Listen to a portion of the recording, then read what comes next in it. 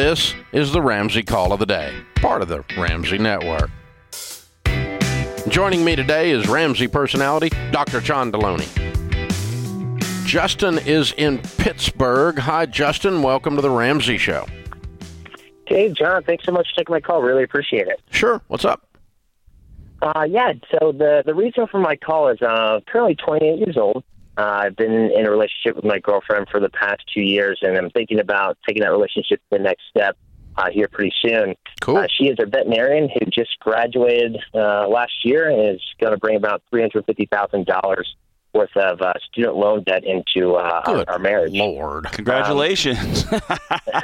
Wow. So I guess I really just wanted to call. I've been I'm new to the show, new to you guys, but I've been doing date-like things for the last 3 or 4 years, and was just curious what your advice would be in regards to how we can plan to make those repayments once we get married, as well as how we would prioritize that against other large life purchases such as a house, vehicles, things along those lines. That's a hard one, man. How much debt do you have outside of that 350? How much debt are you going to bring into this relationship? Nothing. Completely debt free. Been saving and investing for quite some time. I have about $21,000 in cash, $60,000 in my traditional savings plan, our TSP, and 401k, and then as well as about investment portfolio of $110,000. Okay, that's helpful. What do you make? So currently this year, I just got back from a 9-month deployment, so I'm going to make somewhere around 107 this year, and then on track to make like 135 next year, projection-wise. Okay. And so obviously you're military. Thank you for your service. Mm-hmm. Appreciate it. All right. Here's the thing. The number one cause of divorce in North America, money fights and money problems, money stress. You are walking into a mess. She has made an unbelievably large mess. And you guys have, as part of your pre-marriage counseling, have got to, because you have an unusually large mess, you've got to go unusually deep in your relationship and in your agreement on what our short-term and long-term future looks like. If she says, if she's going to play, and I have no idea, okay, but there's kind of two ends of the spectrum here. If she's going to roll up her sleeves and be blue-collar and go, oh, my God, we've made a mess, we're going to dive on this thing, we're going to fix this thing, I'm going to work like a maniac, I'm going to work with every sick puppy in an 800-mile radius as a veterinarian. I'm going to work my tail end off, and I'm going to make $200,000 a year while you make $100,000 a year, and we're going to put your $100,000 out of your investments towards this, and we're going to clean this stinking mess up in 2 years. Now you got a woman you can marry. If she's like, oh, well, it might take us 30 years, and I don't really want to work that much. I went and spent $350,000 to become a veterinarian, but I'm not going to veterinary much. Run. Yeah, no, she's definitely fantastic, and I know she's fantastic. That wasn't what I asked. So is she all in, brother? Is she in on the work part? She's in on the work part. She definitely. When she looks at the grand amount, our heart kind of pounds a little bit. So Good. I definitely think that it's something that's on the tip of her mind. But with our goals. What branch of the military are you in? Years.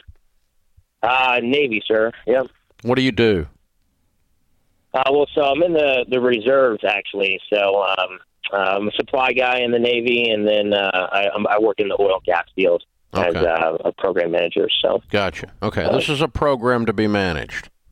It's exactly what this is. And here's the deal. The deeper you sacrifice in hours of work and in lack of lifestyle, the faster this mess goes away. The faster this mess goes away, the higher the probability is that it's going to go away and you don't crash in the middle of it. And the faster it goes away, obviously, the faster you can go become very, very wealthy. and you can back your hours back down where you can breathe again.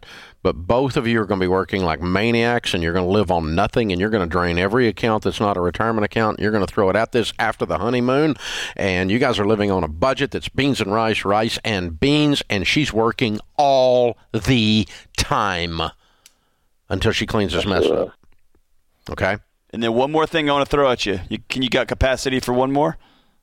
Absolutely, John. All right. You agree to this, and you walk down that aisle. This is not going to be you versus her. This is going to be you with her, right? And so I know guys who like to flex and say, well, if you hadn't, and once you're in, y'all are in this together.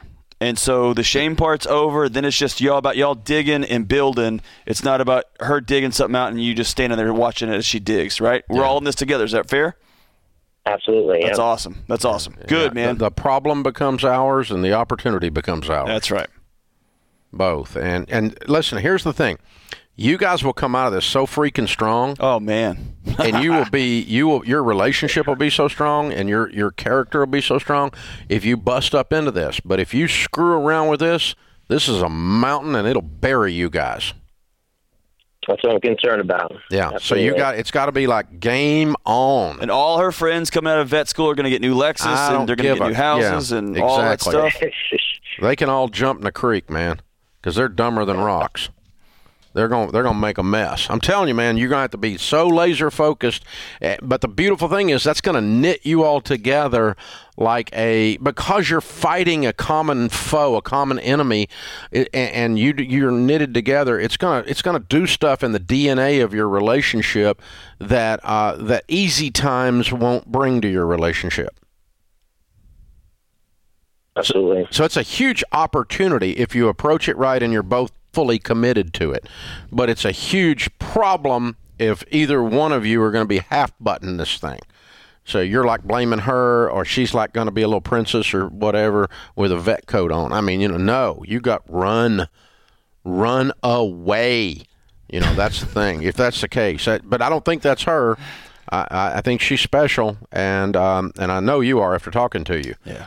So I think you guys can do it. But this is the parameters. This is the boundaries by which this huge mess becomes a blessing to your family generationally. Because you'll be telling the grandkids with the marshmallows on the end of a stick someday, 50 years from now. Well, back in the day when your granny got out of vet school, we didn't have nothing. And we had to work. And we had to sweat. I had my elbow. That's why you're here on the back of this mountain, and we own the whole stinking mountain, and you're doing your marshmallow here, kid. This is your story, man. And Grandma had her arm halfway up a cow's, but we got it paid off. We got it paid off. You could have never gone there, and we'd have been okay. Hey, man, if I'm Grandma, that's what I'm pulling out. You went and played in your oil and gas. I had to go shoulder deep to get this debt paid off, but I did it. Oh, you are wrong. That's awesome. Oh.